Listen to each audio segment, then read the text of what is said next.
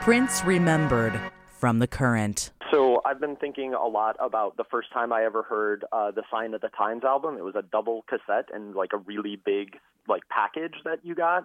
I remember putting it into the cassette player in my parents' like dining room, closing the cassette player and listening through it, and then getting to the last song on the first side, which was called The Ballad of Dorothy Parker. It's this like sparse, funky, kind of like meandering song, and in the like almost all the way through the song, but part of the way through the song, he mentions Joni Mitchell for a second, and I'd never heard of Joni before, but it set me on this path of like finding her.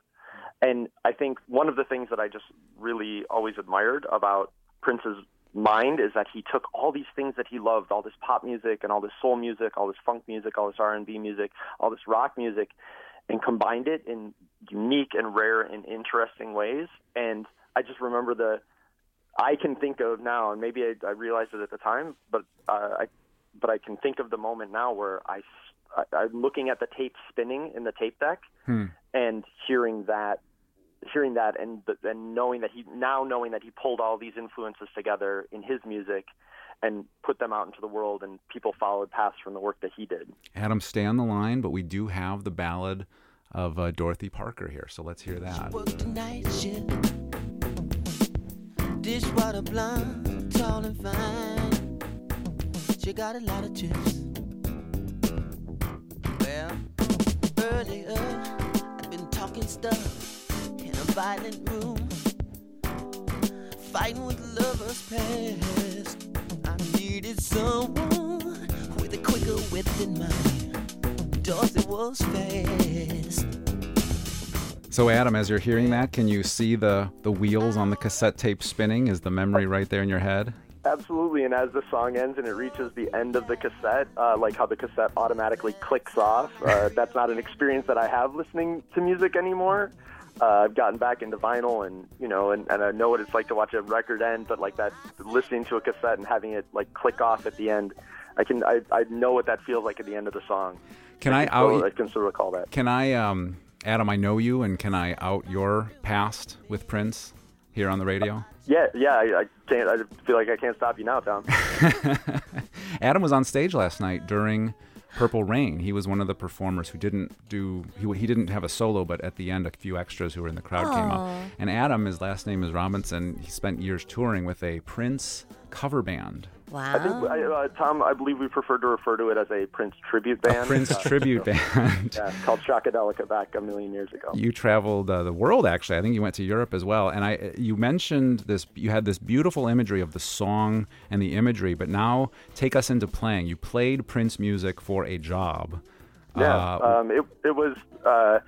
It was my first real road band. The first time I ever got to play, kind of consistently in front of people and make a meager living doing it. And I grew up a huge Prince fan, so when I got asked to be in this band, I jumped at the opportunity. I wouldn't have passed it up for the world. And then it was like it went from being a fan and learning how to strum his songs on a guitar, play them on bass, to like really having to learn them. The band leader that I worked with was really insistent that we play the songs right and give them the respect that his art deserved. And so we worked really, really hard. And the thing that I realized in that is that, man, they were tough charts and they were hard songs to learn. And he surrounded himself with amazing, amazing musicians when he was playing live and in the studio. And the thing that, people have talked about this, but the thing that is amazing about, one of the numerous things that's amazing about him is that he's better on any instrument than most people are at anything in their life, right? Like, he is better on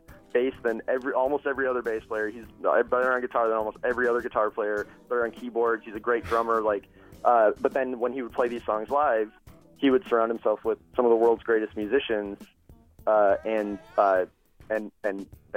they would help power that music forward. So playing in bars and clubs in a Prince tribute band, I would never compare my experience to actually playing with him, but learning those songs and getting to be a part of that was a small part of how his music got out into the world was a really really amazing thing. Could you hit the shriek at the end of Kiss? No, fortunately, that wasn't my job. There's another guy in the band who had that role.